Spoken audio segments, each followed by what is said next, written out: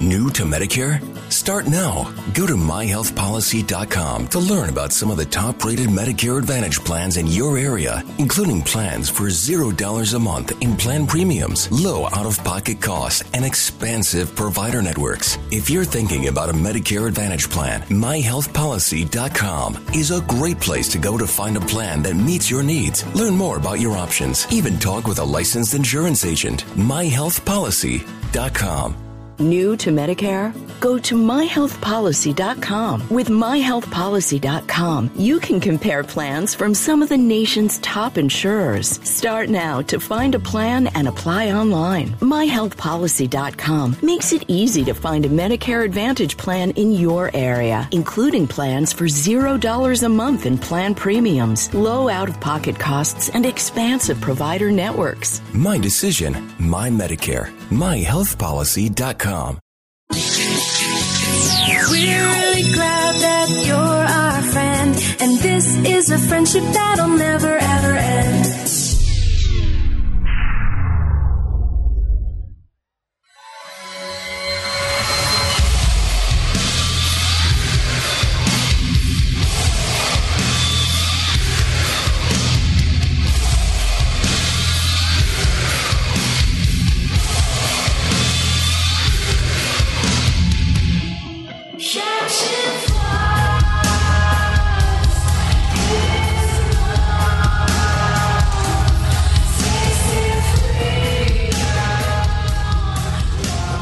What's up, everyone? It is Sunday night, August 11, 2019. This is your WWE SummerSlam PPV Recap. I am not alone tonight. I am joined along with Kev Castle. What's up, everybody? And we have a treat. We only do this, 1 or 2 times a year, it seems. I am joined along with the trio. You know, I think what was it? Corey Graves said tonight that AJ Styles and the Club are the 3 most dominant men in WWE right now. I guess he forgot about the WWE World Heavyweight Smoke and Mirrors Champion. But the true 3 most dominant men in wrestling right now are John Draper, Joey Numbers, Anthony Missionary Thomas. I wasn't expecting to do that, but I was just thinking about what Corey Graves said earlier. So, you know, a lot of misquotes tonight on the show, but I don't know. SummerSlam is in the books. You know, Seth Rollins proving that he turned it around, that the ratings are getting better, and he's more of a draw, and he's not getting booed by fans anymore. So let's put the WWE Universal Championship on him. Problem solved. Crisis averted. Yes. What do you guys think of SummerSlam tonight? A lot of issues. I mean, can we first talk about how many physical issues there have been? WWE addressed it online that they were having a lot of connection issues. Some people, even in Discord and everything else like that, were complaining that their signal would just randomly drop often tonight. It did. Mm-hmm. I had a lot of audio sync issues to the point where I had to just turn off the audio and just watch closed captioning because my audio was anywhere between 6 to 20 seconds behind. So you can't watch that. Are they attributing that miss to too many people? Is that because it's too many people watching? I don't know, but if you notice, I don't know if it's like the same thing with the dashboard for like the Xbox and the Roku and everything else, but WWE has changed the network dashboard. So that's completely different. Obviously, they were broadcasting out of Toronto tonight. I don't know if that caused other issues, but yeah, it was just kind of a mess tonight. Now, what you could see, it was 50-50. Half the matches were good, half of them were give or take. But yeah, I mean, for the most part, it was an all right show. I mean, the stuff that was good was very, very good. I predicted most of it. I was pretty happy about that, but there's a couple things that happened where, you know, you're looking at it and you're going, it was really like the whole Randy and Kofi thing. To me, that just left such a bad taste in my mouth to do on one of the big pay-per-views. It was just stupid. That's something you do on one of the bullshit throwaway ones that, you know, is supposed to be a build up to something like SummerSlam. And for them to do that and for people to boo it, it was rightfully so. But No, it was 50-50 for the most part. You know, I really enjoyed most of SummerSlam. I thought some of the matches needed time to build.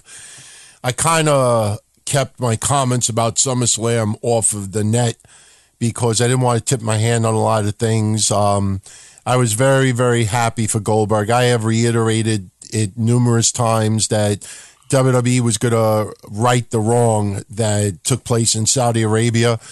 I don't care about how great Matt Riddle is going to be a star, and he's extremely talented. There's no denying that. There's no denying that he could kick the fuck out of my ass, but that guy's a barefoot pussy.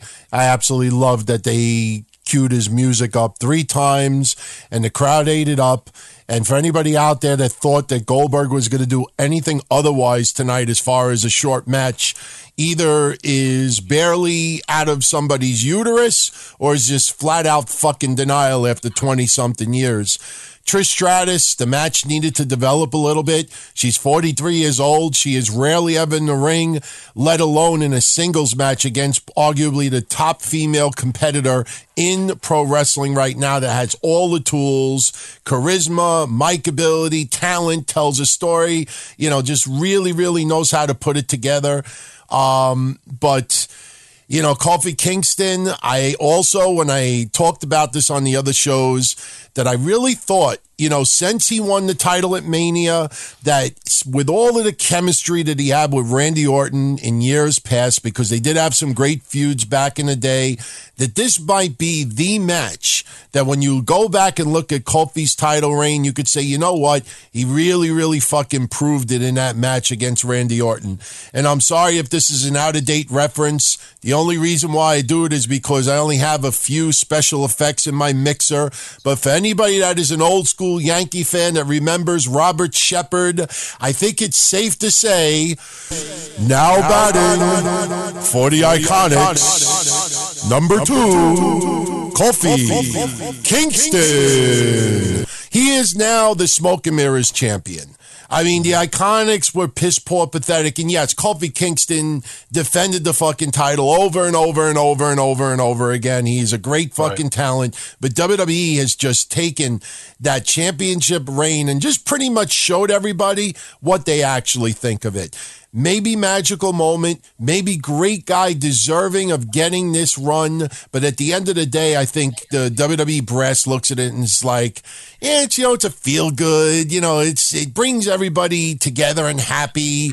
But is it really drawing ratings? Is it really selling crazy merchandise? Is it doing this? And if you're going to say that he's got the title because it's based on merchandise, then the New Day would have been a WWE heavyweight champion when the fucking cereal came out. I don't know. I enjoyed most of the pay-per-view, but there were a couple of things tonight. When they sucked bad. When they were good, they were great. No, I agree with what DT said about Kofi Kingston's Smoke and Mirrors champion. That's actually a perfect terminology for it. I agree with you about Trish, too.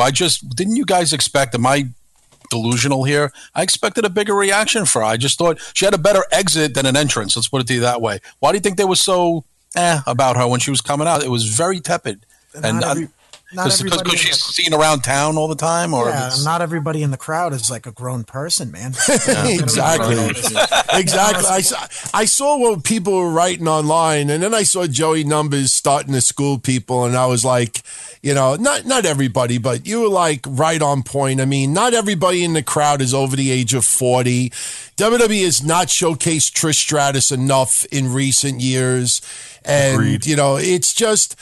That's the biggest mistake. Well, hold on a second. Then why wouldn't that be the same for Goldberg?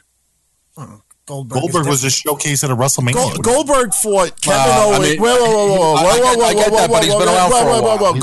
Goldberg was Universal Champion. Goldberg beat Brock Lesnar in about 30 seconds. Goldberg fought Kevin Owens. They did a WWE fucking 24 on the guy. The guy went to Saudi Arabia. The guy has done a lot of moments in the ring, and they have kept his name around. He actually had 4 or 5 matches that were. I get it. But I'm saying she's been around too. She was in the Women's Evolution. Because somebody's around, we're supposed to treat everybody exactly the same. She's a Hall of Famer. She's not a. And so is Coca Beware. Oh, come on. You're comparing her to No, I'm not comparing her. I'm just saying, like, you can't say, well, because Goldberg gets a crazy pop, that means Trish should get a crazy pop. In our hometown, I thought she would get. Where was the argument? I'm talking about her hometown. She did get a great pop tonight. At the end of the match, she got a great pop when she came out. I mean, I don't know what kind of pop people expected. I don't know if everybody wanted to hear, oh my God, it's Trish! Oh my God, one more time!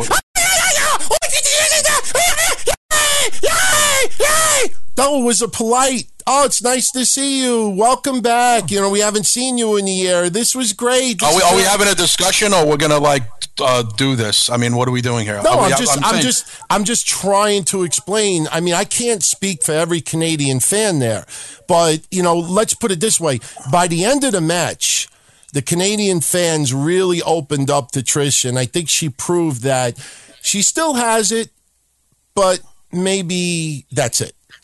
Yeah. I mean, the only two Canadian people that really did get a great reception tonight were Edge when he came out in the pre-show because people don't see him, and Kevin Owens because there was some sense of believability that he may actually win a match. Oh, Brock got a good reaction, Joe.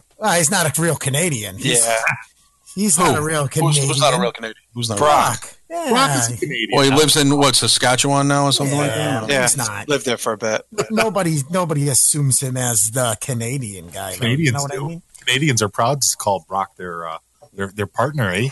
I thought Kevin Owens got a tremendous pop tonight. That's what I'm talking about. It felt like Daniel Bryan chants. Big, you know? It felt like Daniel Bryan chants. I thought it was great. I'm glad that they didn't do any stupid swerve with Kevin Owens being fired and not being fired. I mean, that felt like a typical old school match where you would have this over-the-top stipulation that after the match is over, you're like, wait a minute. You mean to tell me that I actually thought for a minute that this guy could possibly lose? You know, it's one of those stips that you know is not going to be fulfilled, but the match was still great nonetheless. Told a good story. It was. I agree. No, I mean, like I said, you got the people that are there that they knew were going to be able to do something. Nobody's sitting there going, oh my God, Natty Neidhart, she's going to have her moment in the fucking sun. You know what I mean? Natty's been pretty much irrelevant on the show for a decade. Well, let's talk about that. The fans weren't that into her. No. Not at all. No, that's it. She was doing nothing, and then they gave her a big, 2-week build, and they're like, "Jesus Christ, why isn't she getting a hero's reception?" Because nobody. Well, once again, they were talking about her leaving again, so that's why I was personally underneath the guide that Natty might have won. But as soon as they had her as the opening match, I knew she was. Look at Beth Phoenix when she made her return to the ring. Honestly, it didn't seem like many people gave a fuck about her either. I think, you know what I think it is about Trish and Beth? Mm-hmm. That's why I've said many times, I think out of all the women from yesteryear, I think Lita probably gets the biggest pop of everybody. But I think the problem is that WWE has focused so much about the women's revolution and that the Attitude Era and shortly thereafter was mostly bra and panties, which it really wasn't. You go back and look at Victoria and Jacqueline and Molly Holly and everybody else that also wrestled. They actually did very well in the ring. I think WWE has spent so much time trying to make the women of today so superior over the women of yesteryear. Yes, the women of yesteryear paved the way and were pioneers, but that's like also saying that baseball players in 1900 who paved the way that weren't named Ruth or Garrick, that they paved the way for baseball stars of today. But something tells me that every baseball player from the 1900s would probably strike out foolishly looking at a Randy Johnson or Max Scherzer fastball. Just because you paved the way doesn't mean that everybody's always going to show crazy love and pop for you. And WWE has neglected a lot of people from yesteryear. They may think that they could showcase them on the Attitude. They always talk. When you look at the Attitude Era, you go on the network and you look at it and you see everybody that we always talk about. But if you actually think of the Attitude Era based on what WWE has said on television last 10 years, you would think that the entire WWE Attitude Era was DX, Stone Cold, The Rock, and Mankind. They ignored everything else for the most part. And, unfortunately, maybe the night after WrestleMania, Trish would have gotten a monster pop, because you have the hardcore of the hardcore fans, because they're the ones that are really empty in the pockets to go see the event. But tonight, Canada, SummerSlam, nice summer night. Hey, kids, you want to go see some wrestling? And, a lot of people, honestly, are just too young to really soak in Trish Stratus. Is that what it is? Because I really think that has nothing to do with it. I'm pretty sure Canadians are diehard wrestling fans, especially the ones that show up there, young or old.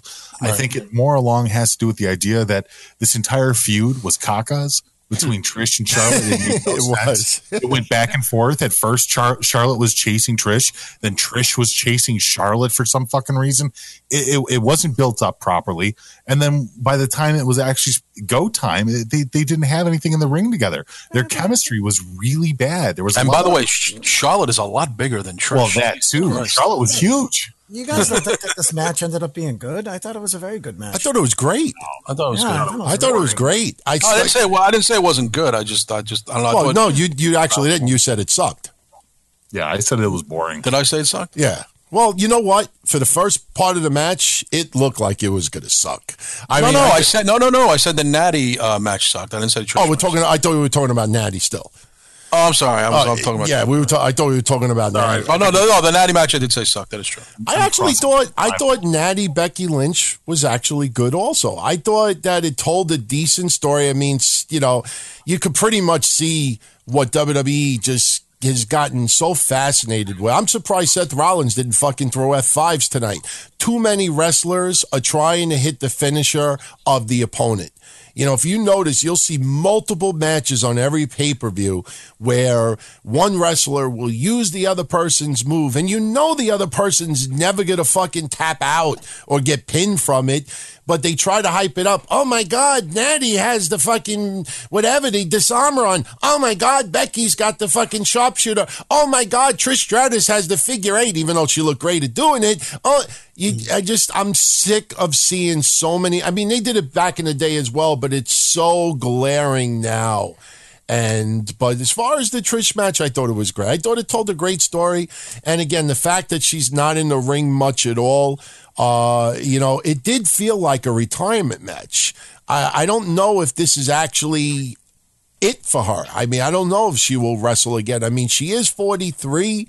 She still has, some years left in the caliber of, having a match, but I don't know if she's going to be in the ring again. You almost feel like a WWE 24 special is going to be coming out for Trish Stratus, and that probably should have came out 6 months before this match. Yeah, my favorite thing actually about Trish's match was that she actually was selling, and it was confusing the referees. I don't know if you guys noticed that. Like they were going up to her like, is she hurt? It's like, no, guys, that's called selling. That's what she's doing. Did you see that selling during the match? Did you see that bump that she took outside the ring? And they were trying to, portray it that she fell on a tailbone. That looked nice. I mean, it just looked.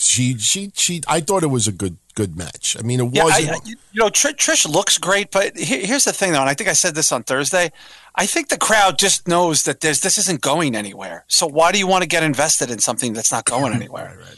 They're kind of like the broad that, meets you on the dating site and she thinks you're nice. And she's like, is there a future here? Because if not, I don't want to fucking do this. No, but there's no future. There's no future in Trish. So why do I have to get so excited to see somebody that I'm not, that it does, it's just it's going to be gone by tomorrow. You know what I mean? Well, so couldn't you say the same thing about Dolph and Goldberg? There's really nothing to that except a one-shot deal. Yeah, but I don't think it's fair to compare Goldberg to Trish. I don't even understand how that would be a comparison. Because Goldberg was like these random appearances. Yeah, I think the crowd also is getting burned out on random appearances, don't you? I mean, we just had a whole show devoted to it 3 weeks ago. Exactly. And it popped the best rating in a while.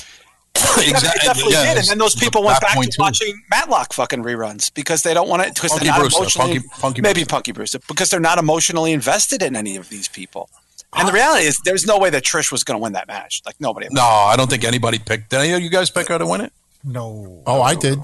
Yeah, I did. Yeah, I thought she would win it. I thought at least one female Canadian was going to win tonight, and I certainly did not think it was going to be Natty. So I thought, Trish would maybe sneak a victory in there, the show that she could actually still hang, but, that wasn't the case. I mean. You picked Trish too, Kev, by the way. Did I? You did? Yeah, you picked Trish too. I was like, cool. I was like, at least we both picked her as well. Did I pick Trish? Because I know what's his name. Who's the guy who does the poll? Trish. The poll. Yeah. Who's the guy who runs the Seth? I just woke up like this morning and he hit me up and I could have sworn I wrote Charlotte, but I guess I wrote Trish. Oh, I wrote Trish because I couldn't spell Charlotte at the time because I just woke up.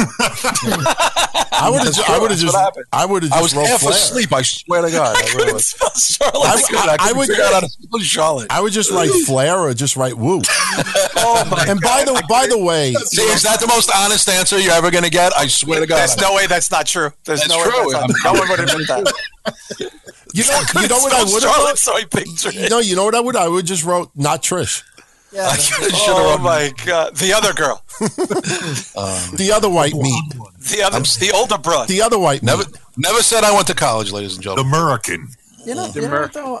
To be fair, I don't think there was a really bad match on the card. Like, I think for the most part, Dolph match. Well, I don't even count that. I don't count that. That's like a skit. I mean, when Goldberg has a match like that, I mean, I saw people bitching, and I was going to argue. I'm like, I'm not even going to waste my time. It's like a skit. What would you rather have? Would you rather have maybe Edge spear Elias again during a pay-per-view? And then people will write, that 3-minute segment with Edge spear and Elias, that was fucking awesome. But instead of getting a talking segment, you got Goldberg spearing the fuck out of Dolph Ziggler. I mean, you know what I mean? Not every match should have a star, rated to it after it's done. I mean, this is entertainment. Everything is supposed to be done for different reasons, supposed to fulfill different niches and different, aspects of the entertainment. You got the feel-good moments, you got the letdowns, you got the surprises, you got the returns, you got the re-debuts. I mean, Bray Wyatt, I fucking loved it. I just thought it was almost Pollock category, even though I said I would never use that word again. I mean, just think of the whole storyline. Finn Balor doesn't know how he's going to, handle the Fiend. Blah, blah, blah, blah. I've had Bray Wyatt before. So in storyline, if there was ever a time for Finn Balor to combat the Fiend by being the Demon, he comes out with no fucking face paint or nothing. And that's because WWE does not want the Demon have any type of defeated streak on pay-per-view. The Demon has an undefeated streak. So they did not want to use the face paint. And because he didn't go out as the Demon to combat the Fiend, I thought the whole storyline was, as Mish would say, cacas. But and don't forget they had Finn come out in all white, to stress the good versus evil thing. Like the subliminalness was there. You know what I mean? I fucking loved that head that they had at ringside with Bray Wyatt's face. I thought that's great. I too bad they have the hole in it because I would love to see that worn too. I just wonder, Mish and I were talking about this on Breakfast Soup. That mask, you could just tell it is 200 degrees under that rubber. Yeah. Unless he's only going to have 3-4 minutes. It's got an open back. It's a lot like the Kane mask. If you took a look at the back of it, he's got two huge, it looks like cotton straps or something in the back of the head. And it's got 2 big buckles on it, like the flaps, but it's open in the back. Yeah. So even though it's covered up in the front, it's a lot like the old King mask where it's completely open in the back. So it might be warm on the face, but it's not like he's not getting ventilation. Yeah, that's true. I mean, Kane's and Mankind's were more leather, it seemed. But this looks more rubber. I wonder if at some point, if he is going to continue this where he's battling his inner self, that he doesn't want to do some of the things that he's doing, that maybe he rips the mask off during some matches, kind of like that he's battling between the Fiend and Bray Wyatt, but all in actuality, he's probably like, it's too fucking hot. Got to take this mask off. Got to figure out a way to take it. But I just thought it was great. I thought the Arsenal was good. I like that they continued the mandible claw. Originally, it seemed like it was just used for Legends, because they couldn't take his finisher. But if he's starting to have his inner demons and using the mandible claw and along with his finisher that he always did, Sister Abigail, I think that was great. And the fans loved it. The fans ate it up. I think it was a great debut. Yeah, Joe. Yeah, they got to separate everything from his past Bray Wyatt character as far as I'm concerned. Because to me, that whole thing is, Okay, the music, little remix on it, good, cool, great, worked well. Matches the new character. People coming out, going dark, then putting their phones up, cool, great, good. But everything in the ring needs to change. Mm-hmm. One of the things that made Bray ineffective wasn't his promos, wasn't his character work. Hell, it wasn't even having him lay down all the time. It was the fact that the shit that he did in the ring was not becoming of somebody his size, somebody who was his character, and basically a lot of the stuff he did was really kind of generic. He was a very kind of generic guy. And you can say, oh, well, he did the back bend. And it's just like, oh, fuck. But everything else was, FCW 101 bullshit. That's all it was. Well, Joe, do you think that some of the stuff slowed him down because maybe before he was a little heavier and he couldn't do certain things? Yeah, oh, yeah. I mean, I'm sure. Yeah. But here's the thing. Even tonight, he was bumping around a little too much. I thought he was. I agree with that. Absolutely. Just a little too much, where it's like he's supposed to be, I am man from hell. I am here to wreak havoc. And it's like 170-pound Finn Balor and his whitey tighties kicking you around. I think Finn Balor should have been taken out on a stretcher, especially if he's going to be taking time off. I mean, something. If he's taking time off, that was a god-awful way to take time off. You want to play it off that he's fucking injured and Bray Wyatt just destroyed him, annihilated him. Didn't necessarily have to squash him, but in the end, after the match was over, maybe Bray Wyatt just fucking destroys him. Puts him out on a stretcher. In storyline, Finn Balor's got serious injuries and he disappears for a few months. No, it's true. But has everybody agreed that everyone's feeling the character now that we've seen him wrestle and we've seen the presentation come out in the ring? Everybody's cool on it. Let's just hope they don't have him wrestle every week. You know what I mean? Well, that's the other thing too. How effective is that going to be every week? You know what I mean? Everyone's talking about the Lantern tonight, but then if you see it 6 more times, you're like, oh, it's the Lantern. What about Mankind? Did you feel that way about him? Like when he first came out, attacked Undertaker and put his hands down? He built up. Sorry, go ahead, John. No, I'm sorry. He built that up over time. In the beginning, Mankind was like, he's okay. It wasn't until they really let him loose and cut those crazy promos where his voice was going up and down. And that's when it really, you know what I mean? I mean, prior to Hell in a Cell, Mankind was not huge on everybody's radar. It wasn't like, you know what I mean? Well, remember the time we saw him wrestle 4 times in the TV tapings in New Haven Coliseum? Remember he wrestled? I know they did a bunch of shows and we saw him 4 times come out. But his mask evolved too. His mask was completely different when he first came out, and then it started to change a little bit over time. The Mankind mask. Yeah, the more he talked, the less you saw of the mask. Yeah, it's true. But again, he made you forget about Cactus Jack, because we all knew about Cactus Jack from WCW and everything, and ECW, of course. But really, Mankind, he really made that a new character where you stopped thinking, oh, that's Cactus Jack in a mask. Mankind became its own. I think The Fiend will do the same thing in time. Yeah. But he also, Kev, didn't do the same moves as Cactus Jack. He did different moves. Yeah, not only that, when he came in as Mankind, they did not reference Mick Foley much at all. And tonight, when he came out, The Fiend is more of an alter behavior. It's his alter ego. With Mankind, he was Mankind. It wasn't that Mankind was an alter ego of Mick Foley. It wasn't until they really did those vignettes where Jim Ross was interviewing Foley in the back, and then he did the mandible claw, and they were showing, Mick Foley growing up and him jumping off the roof. But Mankind was the character. They're calling it The Fiend, but they're also using Bray Wyatt in the same sentence, and I think that might have been a little bit of a mistake. But the reason why I don't think it's a mistake is because if you watch the Firefly Funhouse segments, he is without mask. When Mankind was doing his promos, hyping up his when he first came in, you didn't have promos of him as Mick Foley. It was just Mankind, and that was it. This time around, they're utilizing Bray Wyatt as well. Oh, it's true. I like what they're doing. So far, they haven't fucked it up. Let's just put it that way. And it was a good debut, solid debut. Yeah, Sonic. They didn't reference the last name Foley when Mankind first came in. No, I don't think so. I think they were still doing that deny anybody's from anywhere kind of thing, and to start a new character kind of thing. They just got to keep this going by not getting too excited. This is what happens. They get good receptions. People get, they get overexcited. There's no other way to describe it. Instead, hopefully now it doesn't become and here's the Fiend in a 17-minute long match, and he's standing out there like, this is a dude. He needs to have 4-minute long matches.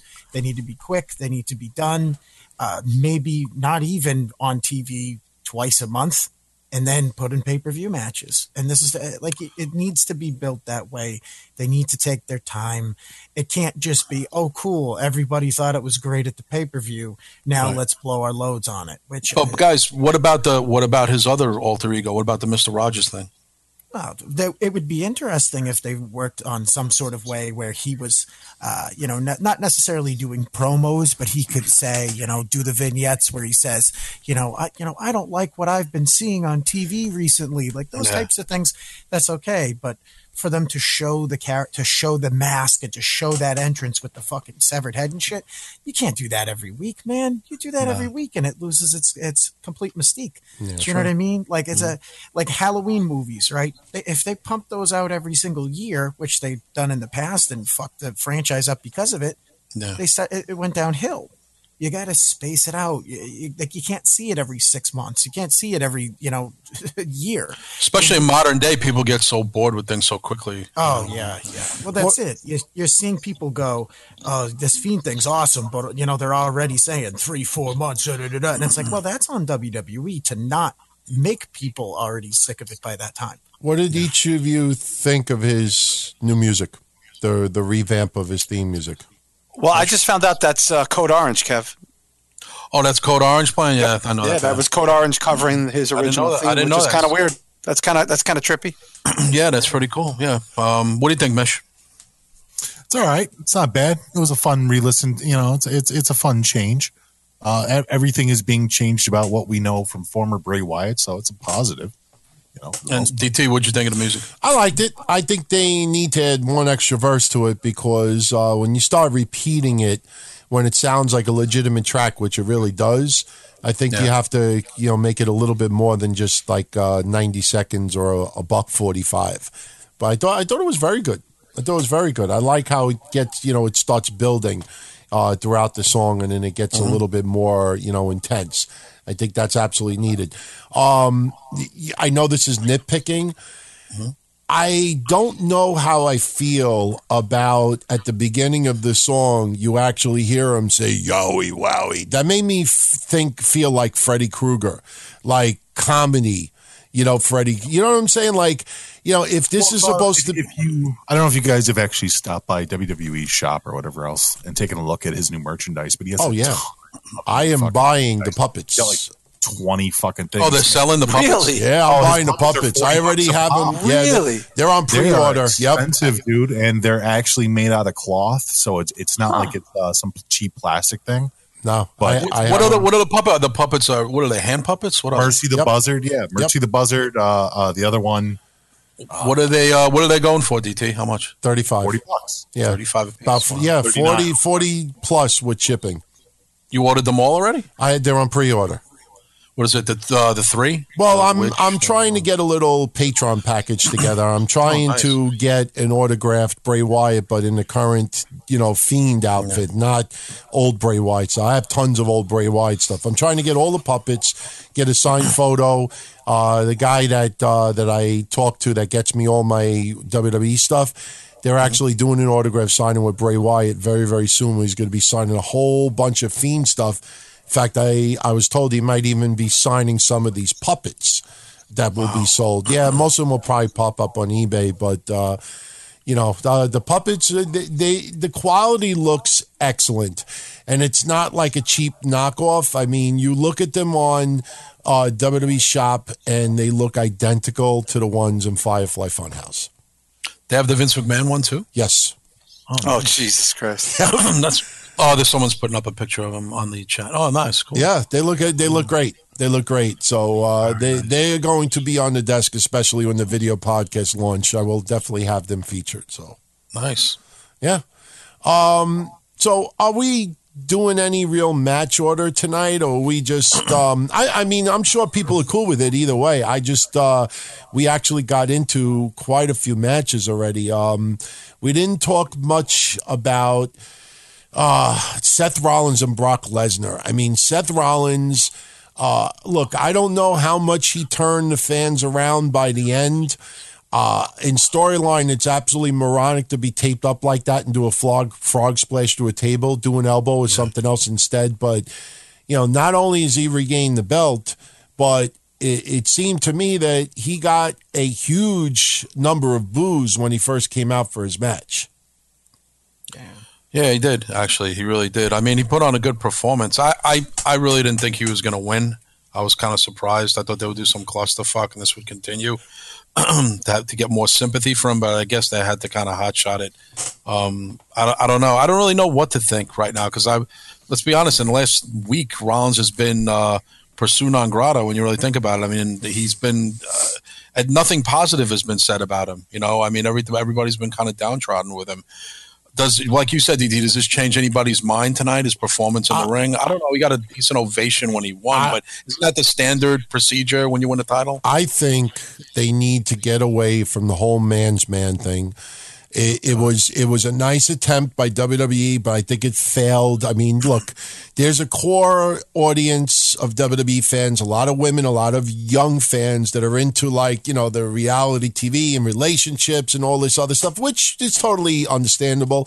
They loved the fact that the real life couple was featured on TV, but I just think, you cannot make Becky Lynch this tough persona and then actually have a real life boyfriend on camera and then try to have some type of relationship dynamic without her being the really nice person that she actually is. I think, she is not this asshole in real life. And that chemistry between the two. Look, Mish, you and a lot of others brought up great points that it started giving people the impression that they're not actually dating in real life, that this is all a ruse, because it just felt like there was no chemistry or connection whatsoever. That's not good when two people are actually really dating and they're trying to have an on-air, relationship as well in storyline. I think they need to get away from that, and I think they need to seriously consider turning Seth Rollins to a heel, even though they need somebody to be, the milquetoast baby face. It has to do with the creative behind the actual relationship. Joe brought up a great point. He was throwing it up on Twitter as well as I think he had it on Facebook too, where he was showing a promo that Becky just recently did where she's just talking naturally, and it came off really well, as opposed to her usual rhetoric that she throws out there, very choppy and just nonsensical. It just Becky's promos lately have been garbage, and so here's a good promo that she's done. We know she's capable of talking well. She's got good charisma about her. So the entire relationship that they've staged up is probably really bad for them only because it feels unnatural to them. Right. That's probably not even how their relationship works. Right. Well, it was funny to me how they were denying left and right, and you could see, Seth going online and even Becky going online too. Oh yeah, people don't think that we have chemistry. Ha ha ha. How dumb are they? Well, boy, the company sure pulled the plug on that little relationship real quick, huh? Right. Even they realized it was the shits. Right. And just because they haven't featured it for 1 week or two doesn't mean that, people are forgetting about it that quickly, because trust me, you go on WWE's website, they still showcase them as a couple quite a bit. So maybe on television because of the last 2 weeks, because Becky had to do the storyline with Natty, which would make no sense for Seth to be involved with that, and vice versa. Why would Becky Lynch be involved in the storyline while Brock Lesnar is beating the fuck out of Seth Rollins? We joked about it last week. I did it on last Monday's DTKC. Seth is in the ring going, oh, like Darth Vader. I don't know if I can take it anymore. I'm going to do it anyway. I mean, why would you even have Becky come out to that? What could she say? What am I dating, an idiot here? What am I dating, a pussy? Snap out of it. Fucking beat him. Win like Adrian. They should have put her in a coma and then wake up. You remember Rocky 2? Win. Yeah, Rocky 2. And he could have had Seth doing the training and the fucking bells in the background. He could have been running up and down Philly and beat Brock Lesnar for the title. But nah, we ain't getting no Rocky fucking remake. Nah, not with Seth Rollins. I mean, look, Seth Rollins is the guy. I praise him for defending WWE unwavering because he has so much pride. But honestly, I think this piece of loose leaf paper next to me has more charisma than Seth Rollins. You know, if you take away the burn it down that the fans chant and the entrance music, what do you really have as far as a connection with Seth Rollins? I think the wrestling fans only have their English language when it comes to Seth Rollins, or the dictionary of Seth Rollins only has 3 words: burn it down. Take it away, you have nothing. DT's totally right. I agree with you. There is no connection. Someone was arguing with me about that. What are you talking about? It's one of the most popular people. I'm like, do you understand connection has nothing to do with popularity? It means that you can connect to the fans. Seth Rollins, it's just not, you just don't see that, right, DT? You can't see Seth Rollins throwing himself into the fans, or like, you know, going up against like the fans, like the way Tommy Dreamer used to do it and stuff, and have the fans pat him on the back and everything. Seth is not that type of guy. He just, I mean, and listen, that's not his personality. I understand that. I understand he's a very reserved type of guy. It's hard for him to be gregarious and outgoing and be like, he really have to phony it up, and I don't think it's within him to do that. Listen, it's not within Reigns to do it either. I think Dean Ambrose might have it in him to do that. But Seth Rollins is not that guy when it comes to that. And I don't know if, like John Cena panders to the fans, and you can't really tell if it's genuine or not, because Cena is such a good actor. He really is. But Seth can't pull it off. He has a real connection problem. Yeah, without Burn It Down, DT, he's fucked in that ring with a chant or for anything. They like the Burn It Down thing. Outside of that, what has he got?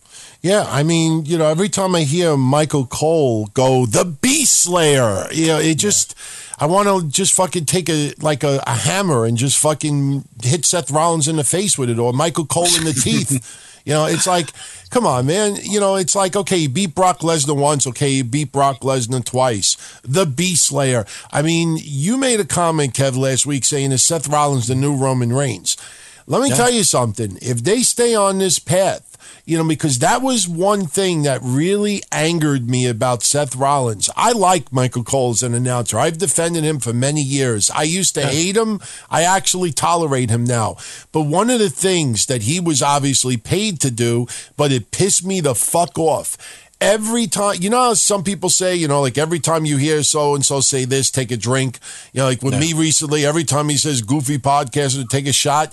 Every time Michael Cole said, the big dog, I wanted to fucking break my TV screen. You know, hearing it once in a while, that's fine. But hearing it 50,000 times in a month, I got angry. And this Beat Slayer, it's rating slayer.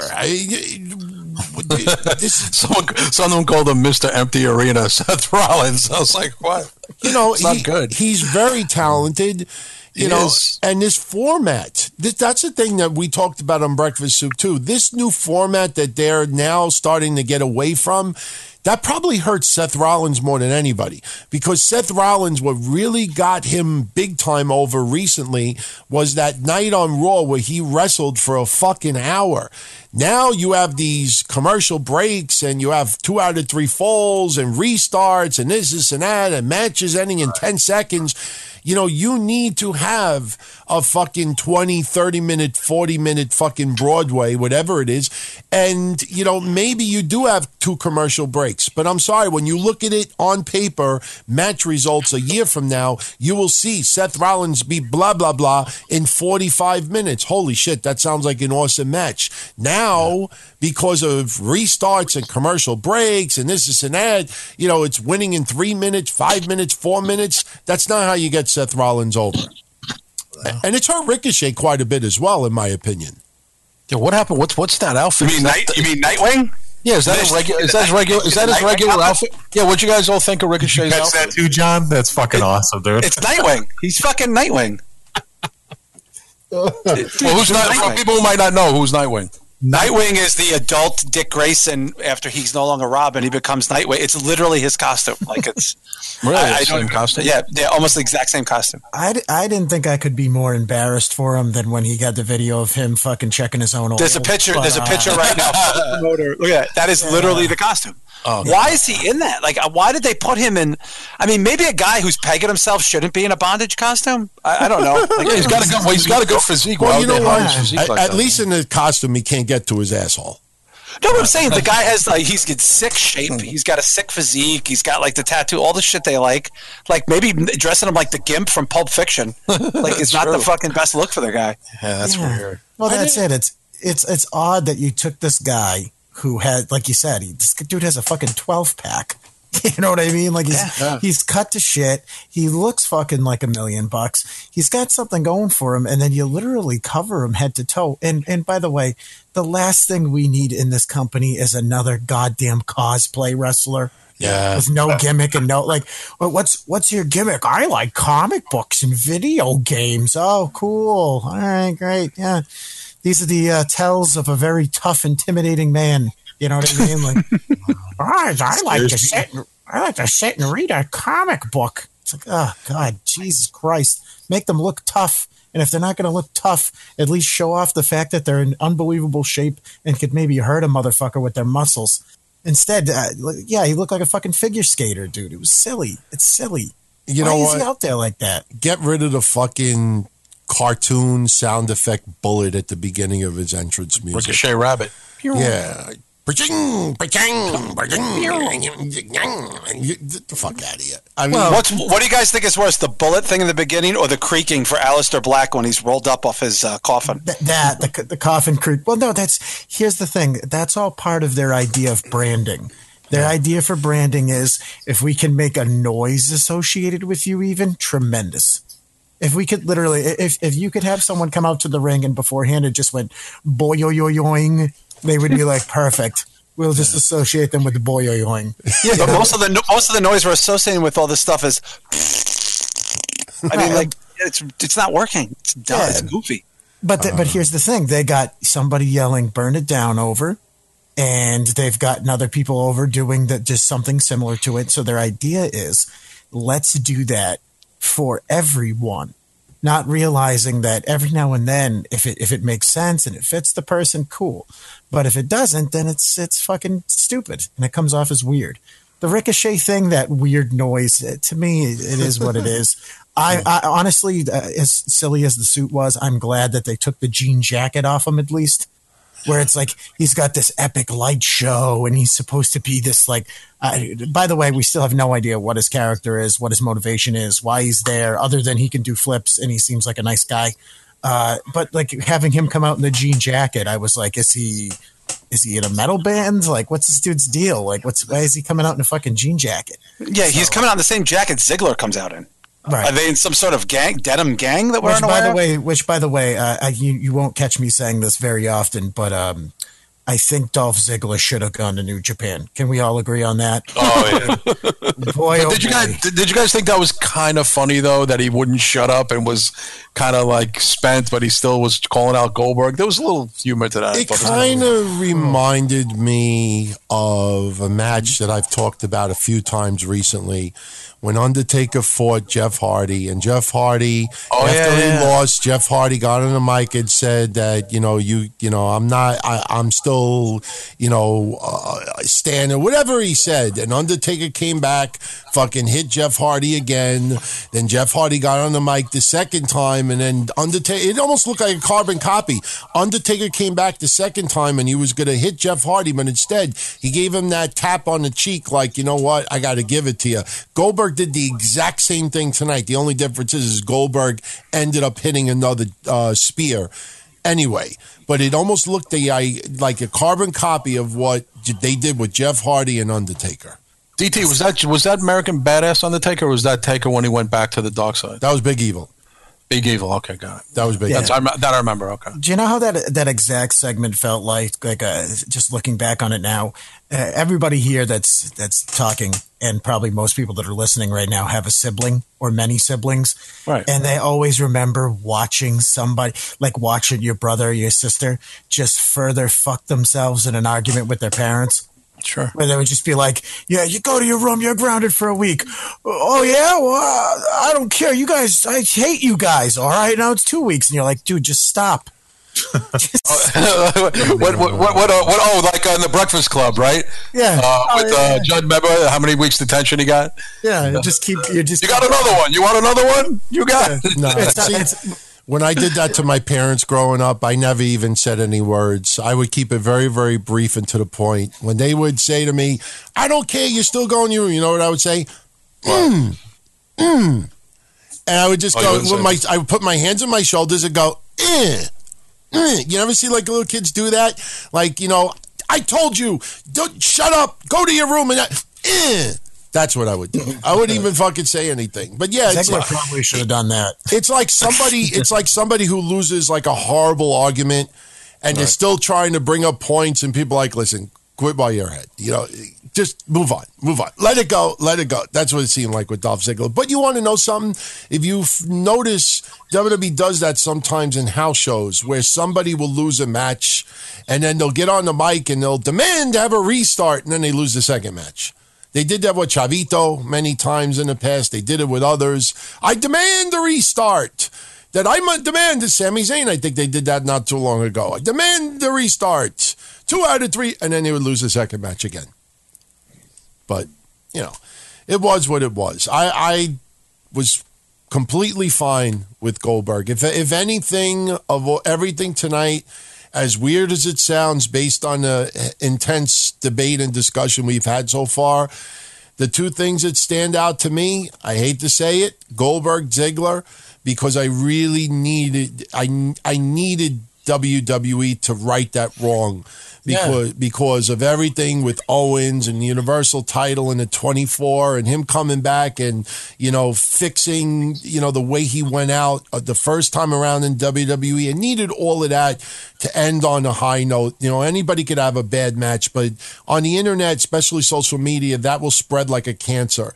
And they needed to fucking eliminate that cancer by having Goldberg be dominant on TV. The second thing was Trish Stratus really putting on a great performance, because it's not just Trish, but I said this many times recently. I look back to the NWA and I look back at that insane roster they had, and no matter what, they were able to have a match almost every week with Ric Flair in it.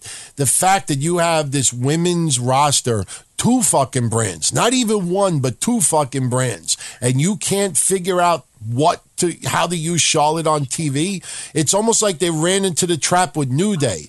With New Day, let's move on with the tag titles. Let's consider AOP. Let's consider Heavy Machinery. Let's consider the fucking Viking Jets or whatever the fuck they are. And then what happens? Oh, you know what? Let's go back to what we feel comfortable with. Let's give New Day the tag titles again. And all the other fucking tag teams lose their momentum. And it feels the same thing with Charlotte. It's like, okay, we can't put Charlotte with Bayley right now. We can't put Charlotte with Sasha Banks right now. We can't put Charlotte with fucking Becky Lynch right now, especially Becky Lynch after the feud from last year. So what do we do with Charlotte? Put her against Dana Brooke? Put her against Ember Moon? Put her against fucking Glow? Put her against fucking Natty? There's nobody. They can't figure out how to go past about 3 or 4 women on that card. So the fact that they gave Charlotte, to me, the most high-profile match tonight amongst the women, because Bayley versus Ember Moon, even though they put on a decent match, to me it fell flat. To me it felt like they're holding a spot for Sasha Banks to come back, turn heel, attack Bayley, and have a feud with Bayley. That was Ember Moon out there tonight? I thought that was just darker Sarah Logan. I was gonna say, what do you guys think of the match? I mean, what do you guys think? It was okay. I honest to God, I love Bayley. I will go to bat for Bayley as much as humanly possible. Bat or bed? Oh, either one. I think. Oh, okay. I dig her. I've always dug Bayley. Yeah. And it's become increasingly harder to stand up for the girl, but not necessarily because of her performances, but because of what she's had to work with. But what makes me so sad is watching these matches now, and I find myself going, where's this Bayley character that got her over originally so much? Yeah. Where the matches are good, they make sense, they're fun to watch, but that very lovable, sweet, kind of innocent I understand you wanted to grow. She can't be sitting there as champion I'm just a widow girl and fucking don't know my ass from my elbow. But that was that character, those personality traits are really what made her special. I'll give you the answer. The answer is that when Bayley was up and coming, I don't think, even though a lot of us rooted for her, I don't think anybody thought that she really had a legitimate chance of really breaking through. She was extremely talented, very, very, just a genuinely wonderful person. Everybody loved her. And, the chase of making it to the main roster, the chase of actually going for the title, the chase of actually getting to the promised land, all of that is what built Bayley. Once she got to the promised land, WWE, instead of, having all that build up and chasing, was gone. So what did you have left? Oh, we'll inflate these fucking tubes and have, bright music, and she'll give a little hug to little kids at ringside, and she'll be in the ring. But once she's in that ring, it's like, okay, there's nothing, it doesn't feel like anything special about her anymore. That magic is not there. When she debuted to the main roster, you listen to that crowd fucking really into her. It was almost like everybody was like patting her on the back, like, you deserve it, congratulations, you're on the main roster, kick ass. Now she's there, and WWE has just decided to make her almost like a costume of what the person is. Like, all of us, we could fucking dress up as Bray Wyatt for Halloween, but we're not Bray Wyatt. It's almost like a average female women's wrestler out there on TV dressed up as Bayley. And that's not because of her fault. That is the way WWE has utilized her. I mean, well, that's it too. I mean, like, Bayley had such a defined character that was so multi-layered, and now it's kind of gone. But just a perfect example of that, somebody that's kind of the exact opposite of it. Can someone tell me what Ember Moon is? Like, what is she? I asked that. I said that the other day on Castle Chronicles. I was like, I don't. She likes Hailstorm. I know she likes the band Hailstorm. But like, what is she? Oh, she's a Mortal Kombat type of gimmick. Is that? I'm the war goddess. Like, but you're like 5 feet tall, dude. Like, you're not intimidating. Like, well, Joey, don't you remember Becky Lynch was supposed to be a steampunk character? Yeah, but at least that was something, I guess. Like, I mean, they never really, built upon it. But once again, there you go. This whole, like, we're going to play to the Comic-Con crowd exclusively in our gimmicks. It's funny how she got away from, like, I'm silly orange-haired girl with goggles and became, I want to fight people and punch them in the face, and that got over more. I don't know. Maybe I'm off here. Well, you know what the problem is, too? Yeah. You look at the crowd, and the crowd does not fit, that niche that she is playing. I was talking recently on the History Show when WCW did that experiment, having Ranger Ross dress up as the Pearl, trying to replace the niche that Great Muta had left behind. Unfortunately, Ember Moon is not fitting a niche that a decent portion of WWE fans can relate to. I think a lot of people at ringside see her, and I think people say, Mommy, she needs eye drops. Because why are her eyes red? It's like it doesn't fit the mold. And by the way, since you brought up Alexa Bliss, I guess they're baby faces now, because that was bad. During that match, she turned around, she looked at the fans, and she's clapping like, all right, fans, even though we didn't explain it, clap. Alexa Bliss has spent the past more than that, almost well over a year, 2.5, 3 years, being like a backstabbing, deceitful bitch. And now tonight she's taking a hot tag. Like, what the fuck? What happened? What changed? Yeah. Oh, well, they're working the Iconics. So therefore, okay, so if they're working the Iconics and they're both supposed to be heels, and then on the other side you have Alexa Bliss and Nikki Cross, who's kind of like, the person in this grouping that's the one that's the most sympathetic. Clearly, it's supposed to be Nikki Cross, who's the one that is the most, she's misled. She doesn't really know what's going on. You know what I mean? Like, it's just, I don't know. Like, it didn't fucking make sense to me. If you had Alexa you can't have the heat get taken by precious Alexa. That just, she can't be getting kicked around like that because she might fucking boggle her brain again. But no, it didn't make any sense to me. I'm like, so people are supposed to be excited for the Alexa Bliss hot tag to get in there and clean house. Like, this chick, she's supposed to be a bitch. See, the problem is, once again, WWE, they have done nothing to give us a reason for Alexa Bliss being a babyface, especially with the talking segment. It's like a human Xanax. Like, welcome to Moment of Bliss. It's like, could somebody fucking just like, maybe like stick a pin up her, her fucking vagina and fucking get her to scream, like get really, really energized. But you see Roddy Piper back in the day when he had Piper's Pit and he was, a clear-cut heel. When he came back as a babyface and was doing Piper's Pit, the boss is back, and he was interviewing heels. Alexa Bliss has done nothing with her talk segments where you would have heels on there having confrontations with her. You have her ringside fucking drinking coffee and not doing this and blah, blah, blah, blah. It's just now all of a sudden she turns around, hey, everybody, clap, this way you get the hot tag. Oh, I'm in case you didn't figure it out, now I'm playing it. And look, they could go right back to being heels tomorrow for all we know. But they probably will, by the way. I don't know, but they have totally mismanaged that as well. I don't know. DT, just being against the Iconics. I'm sorry, just being against the Iconics. Aren't they automatically the fan favorites? I don't know. I mean, you really don't know. I mean, the Iconics, when they do their whole fucking shtick on the microphone, the part of it almost feels like it's a babyface type thing, because when you pause, you're pausing because you want the fans to fucking go along with it. So when they say, and we are, and then they pause and you hear the fans, you hear like a tiny percentage of the fans go, iconic. I mean, that's a babyface thing that you do. You don't fucking, the Iconics, please, ship them back. You know what? You know what? I'm sorry if this is controversial, but go back to where you came from.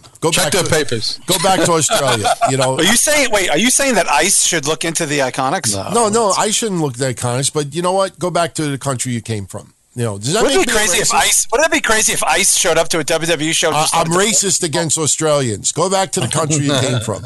Can you imagine if like Buddy Murphy starts getting chased by ICE agents backstage and they use it as an angle? Speaking of Buddy Murphy, he got his ass kicked today. Gotta love him on the main roster now. Now he got his ass kicked from Eric Rowan. Keep your name out of my mouth. He's a great wrestler. Shit look. He's got to change that look. His look is shit. He's done. Yeah. He is done. Keep your name out of my mouth. I sound like Andre the Giant. Keep your name out of my mouth. That sounds creepy. That new mic sounds creepy with that. Keep your name out of my mouth. Oh my God. Out of your mouth. Sounds like Andre. There's a lot of people that they burn them. You know what I mean? They're out there, they're quick, they're just done with them. You know what I mean? I have no idea why Buddy Murphy was even involved in the storyline. And by the way, like having Roman chase him and beat his, like, well, what information do you know? I'm like, isn't Buddy Murphy also supposed to kind of be a babyface too? I think I don't even know. Like, what, don't you think he would just like walk into the room and be like, dude, what happened? Like, why is this the first immediate thing, just beating the fuck out of him? Like, he's not with Alexa anymore. Yeah. Oh, well, tells you something. No, not that she helped anybody get over either. Not really. So it's going to get worse, though. I think now. Now it's just going to even go further downhill. But hey, for all we know, maybe they wanted Alexa and Buddy Murphy to be like the Seth and Becky, and they were like, "Nah, we'd rather just break up." Stuff like that. She's gonna move out. We're gonna break up, so this way we don't have to do this. Okay, just to avoid whatever they had planned for them. Like, you know what? That's we'd rather just see other people. All right, we're done. There was a good handful of stuff. Honestly, what was it? The actual opener, by the way. I don't want to not give these guys credit. Gulak and Oni had a good match. That was a good match. That's fun. Great. I think Oni's the future. He's a dude. He's a talented guy. They got to change that fucking name. Is awful. Yeah, it's horrible. I was good dude too. Good dude. He's from around. Oh, you know him? You met him? No, I've worked many shows with him. He's a good dude. He's from Massachusetts. Yeah, he's Boston. Oh, I thought he was from Europe. No. Boston Strong. That's his partner, right? Yeah. Isn't Oni Larkin's partner? He's from Europe, right? Yes, yeah, he's from there. But like, no, I mean, he's a super talented kid. It's just, I mean, is that his real name, Joe? That's why they call him that? No. This is, I believe it's been so long. I've been calling him Biff for fucking years. Joe, how old of a person is he? How old is he? I think he's in his early 30s at this point. He's been around for what, 10 years maybe? He's been around for a while, for a long while. But I mean, he's a talented dude. Are you talking about Larkin? Yeah, Larkin. I think he's going to be 34, I believe. Oh, okay. So I thought he was younger than that, actually. I'm surprised. Yeah. If I remember correctly, he was born December 21st, 85. Mr. and Mrs. Gerard, if I remember correctly. I think I'm right. It's because I'm reading it online right now. I was going to say, DT, you hung out with him? Yeah, 6'1". No, he's going to be 34 in December. I'm reading it online right now. Real name is Christopher Gerard.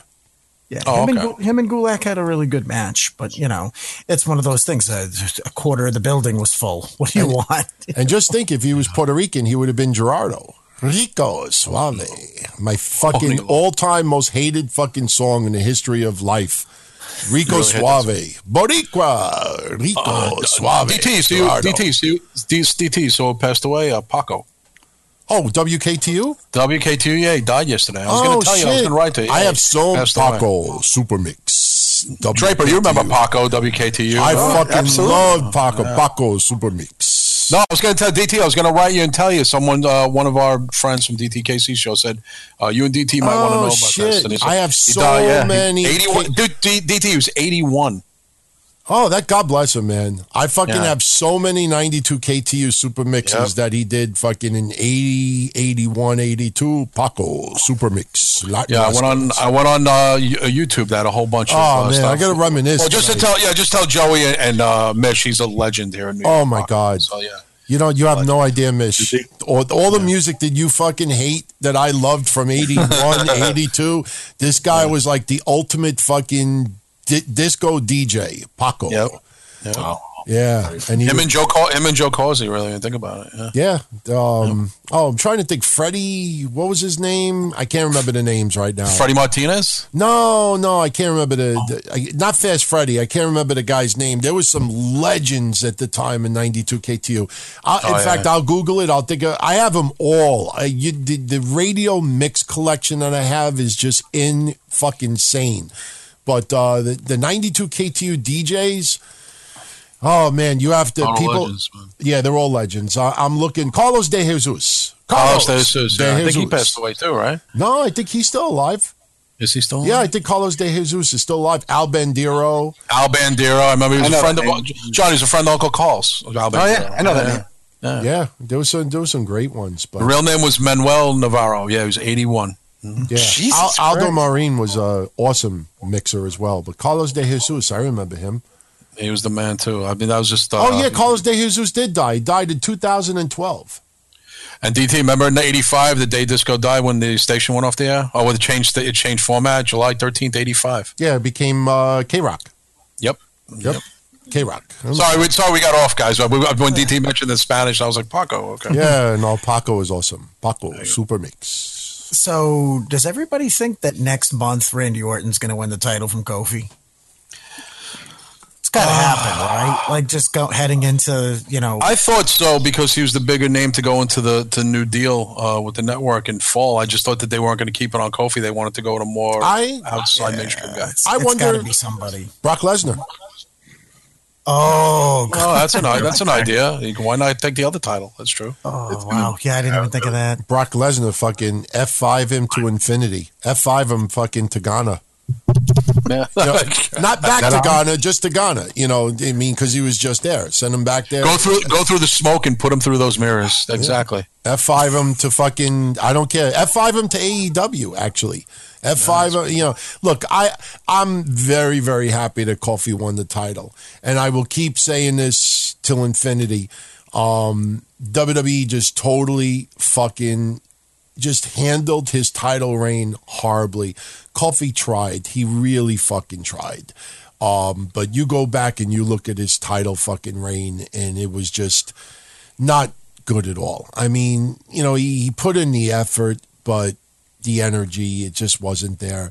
There's only so many times I could hear, I wasn't supposed to be in this position and I, blah, blah, blah. I don't fit the mold and my family loves me and this is the greatest moment of my life other than being married to my kids. All right. Yeah. And so is 15,000 other wrestlers throughout their lives, True. I love, and thank you, Bargain, because you did what I was just joking with the guys PMing them. When I made the comment about the Iconics going back to Australia earlier, I PM'd them and I said, I'm going to do that with Kofi and see how people react. Right away, people all fucking come out of the woodwork calling me a racist. Aha! You fucking didn't say a word when I said it about the Iconics, but because I say it about Kofi, you fucking, you are a bargain basement fucking goof. Seriously. And I say that with love, but there's a lot of goofs out there. That is true. A lot of goofs. You know, selective outrage. Proven once again. Mish, is your mic working? Is Mish on? Yeah, I've been on. Oh, okay. I thought I saw something when your mic was broken. Yeah, because every time I talk, I just can't get through. It's no big deal. Oh, go ahead. Take the floor. No, that's all right.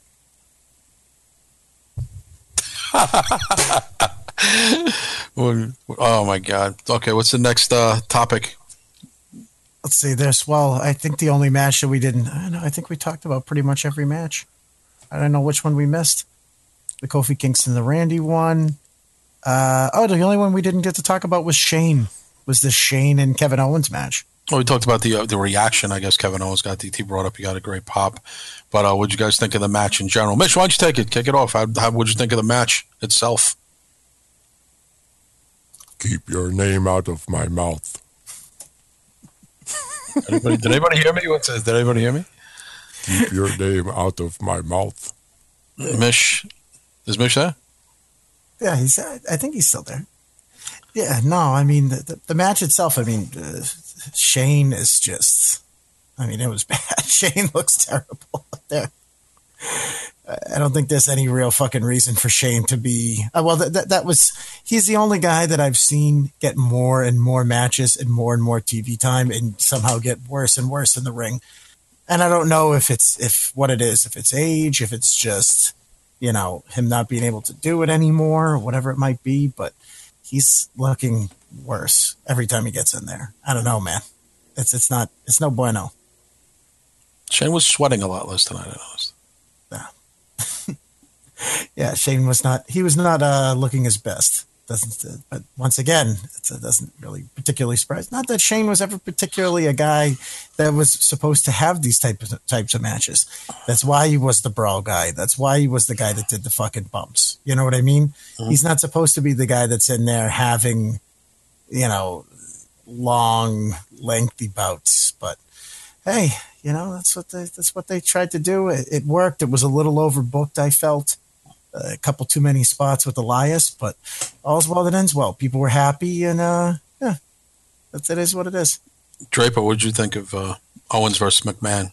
I'm good with not seeing Shane anymore. I don't need to see it. Like, the novelty is completely worn off. All it does is take a spot from somebody that's that you might be able to build on and create a character. You know, they give Shane too much. Honestly, I just think that it's enough. I don't think it means as much to the crowd as it did a year and a half ago. No, you can't. Once again, you can't see too much of somebody. You can't give somebody too much time, and that was it.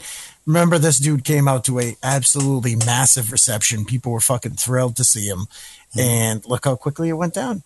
That's all the time it takes. Even if whatever you consider a good thing, too much of a good thing, and eventually people are going to get sick of it, especially with wrestling fans who tend to be quite fickle. I agree. Mish, what did you think about it? Keep your name out of our mouth. Why you keep saying that? No, I was just joking. I passed my time to Mish. I'm pretty much all talked out for the rest of the night. No, that's what I'm saying. I didn't know if Mish couldn't hear me. I think he can. Mish, what did you think of it? Maybe he stepped away. Okay. DT, what's your opinion? And is this over with Shane McMahon? Is this it? You know, the Shane McMahon, you know, the merry-go-round with Shane McMahon and Drew McIntyre and Kevin Owens and Elias just seems to go round and round and round, and you know, it's okay. I mean, look, I have said many times before, I don't mind me a little bit of Shane McMahon on TV. I think he is one of those few people. A lot of people seem to forget the fucking guy almost died in a helicopter accident. I mean, a helicopter crashed in the middle of the fucking Long Island Sound, and the guy almost died. You know, the guy is out there. He doesn't need to be. He's obviously doing it, I think, for his kids so they could see him a little bit. And plus, you know, we don't know how many years the guy actually has left in the ring, especially when he keeps doing these super moves once in a while. I think he probably has been the most successful heel during the feud with Roman Reigns. You look at a lot of heels who tried to get Roman Reigns clearly over as the gigantic babyface. I think Leukemia was the only other heel that could do that. Shane McMahon versus Kevin Owens. Fans got behind it. It wasn't a bad match, but, it's... What do you do with Shane McMahon next? I don't know. Who does he fuck with next? I don't know. Where does Kevin Owens go from here? I don't know. I just don't want to keep seeing this merry-go-round with Drew McIntyre and Elias and Shane, just keep going round and round and round. First it was Roman Reigns, now it's Kevin Owens, and it's like whoever they feud with, it's like, okay, you get the menage a trois. I think, people need to branch out a little bit. I mean, Elias, I don't know, man. It's a little odd. I mean, his segments with the guitar are awesome. But if you take away the guitar segments, has he had any memorable match yet? Oh, no, he hasn't at all. You know what I mean? And he looks like he could really do it in the ring. Not 5-star performance, but he can go. It's just you take away the guitar and it's like, okay, this is how you've mapped Elias's career the last couple of years. Take away the fucking music. And what do you got in the ring?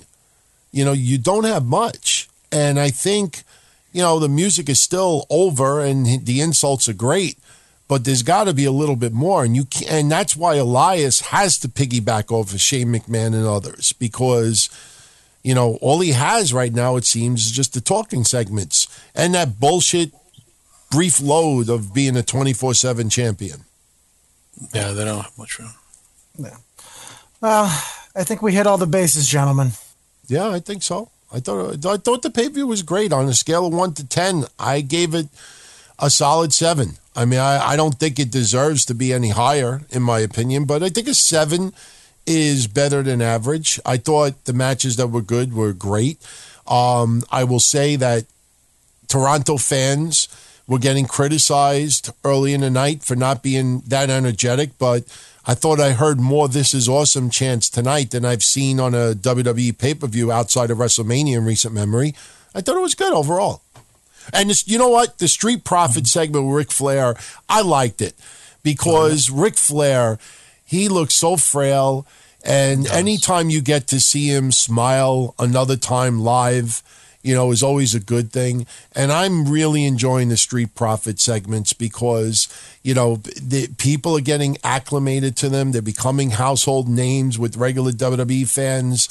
And they don't need to go out in the ring and do anything right now. They just do their little skit. And by the way, I was going to save this for tomorrow, but I think I figured out why they even did this segment with Kurt Angle last week with the milk and everything else. Last week was the anniversary. I don't know if it's 7 years, but last week, almost to the day, was the anniversary that Kurt Angle has been, alcohol free. He's been sober. So I think that day or the next day was the anniversary of it, and Kurt Angle takes that anniversary very, very seriously. That's why they were teasing him. You're like, have one. And he's like, no, I can't. I don't want to drink and everything. He's like, have one, and it was milk. So I think that was all little play on the fact that he was celebrating his sobriety, which I think was awesome. But I like the Street Profit segment today. I thought it was great. Okay, Joe, what did you think of overall? What would you rank the pay-per-view scale 1 to 10? Around there, probably about a 6. Draper, I'm gonna go with 6. It was actually better than I thought it was gonna be, but the Kofi match, wrong guy won. The Brock match, wrong guy won. You know what I mean? And there was some definitely weird issues with the crowd, but I don't know. I have to pontificate it over a little more, but I'm gonna say a 6. Try again. Mish, what'd you think of the pay-per-view 1 to 10? Nothing? Someone want to imitate Mish and make it up? Am I missing something here? Is this like a joke? Am I missing something? No. I'm missing something here. Okay. Well, keep my name out of your mouth. When you're on the show, his mic is broken, someone's telling me? Okay. I will give it probably a 6 too. I'll say it's a 6.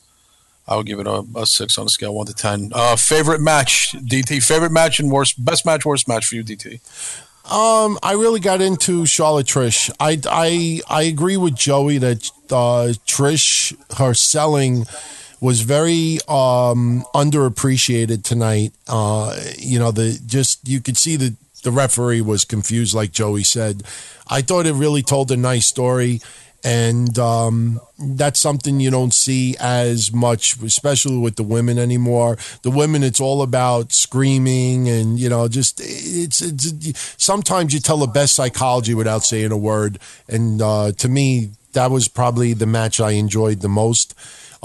Kevin Owens I enjoyed as well, simply because Kevin Owens I think is just doing great right now. Worst match for me, Kofi versus Randy Orton.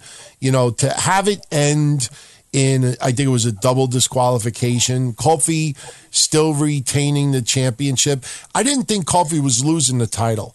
But as I said at the beginning, I really thought that if there was going to be a breakout match where we could say, you know what, Kofi is a fucking legit, WWE heavyweight champion. It just, I don't know, man. I remember how people felt shortly after Rey Mysterio became the WWE heavyweight champion. The Kofi reign has been very disappointing.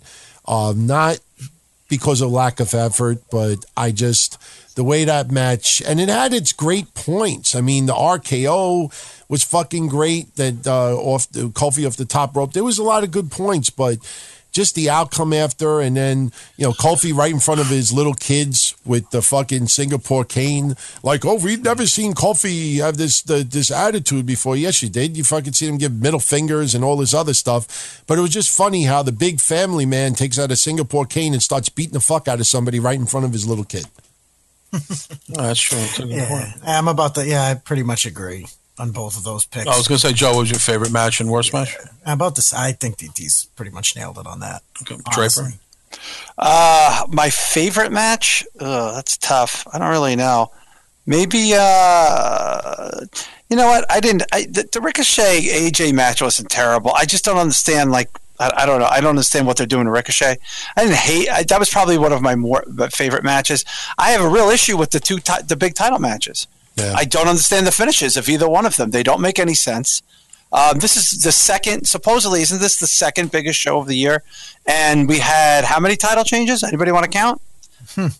None, right? One. One. We had one. I forgot. We had one. I don't know. I just expected more title changes, but I would give the overall show a 6. But there's really nothing here I would watch again. Yeah, I don't. The funny thing is, honestly, I don't have a favorite match tonight. I really don't. I mean, the match I like the least, I have to stand up for my sucked comment, was Becky versus Natty was the match I liked the least. I didn't really have a favorite. I mean, Trish wasn't bad and stuff. I just wanted her to get a better reaction. I never said it wasn't good. I was disappointed to see Seth get the belt back. I thought his momentum was shot, and they're going to put the gas behind Seth again. I was kind of surprised, that's all. But I would give it a solid 6. It was okay. I enjoyed the last pay-per-view much better. Yeah, happy birthday, Cameron Martino, and my apologies to Mish for my part of hogging the mic a little bit tonight. Oh, I'm sorry, Mish. I swear to God, I don't even know what's going on. You want to know something? I want to just say this really quick. Just to try to make a little bit of an excuse for it. And Kev will vouch for me, and Mish will vouch for me. Maybe just not right now, but about an hour and a half, 2 hours into the pay-per-view. I had seen the comment online that Mish said, "Oh, the 5 of us were going to do it tonight," and I said, "Oh, really? Okay, I'm good with that," because I was preparing for just Kevin and I. In fact, I'd even made a tweet saying that I was going to do a little role reverse. I was just going to react on Kevin's thoughts on some of the matches tonight, just to kind of mix it up a little bit. So literally within 40 minutes of going live, I was prepped to do a two-man show tonight.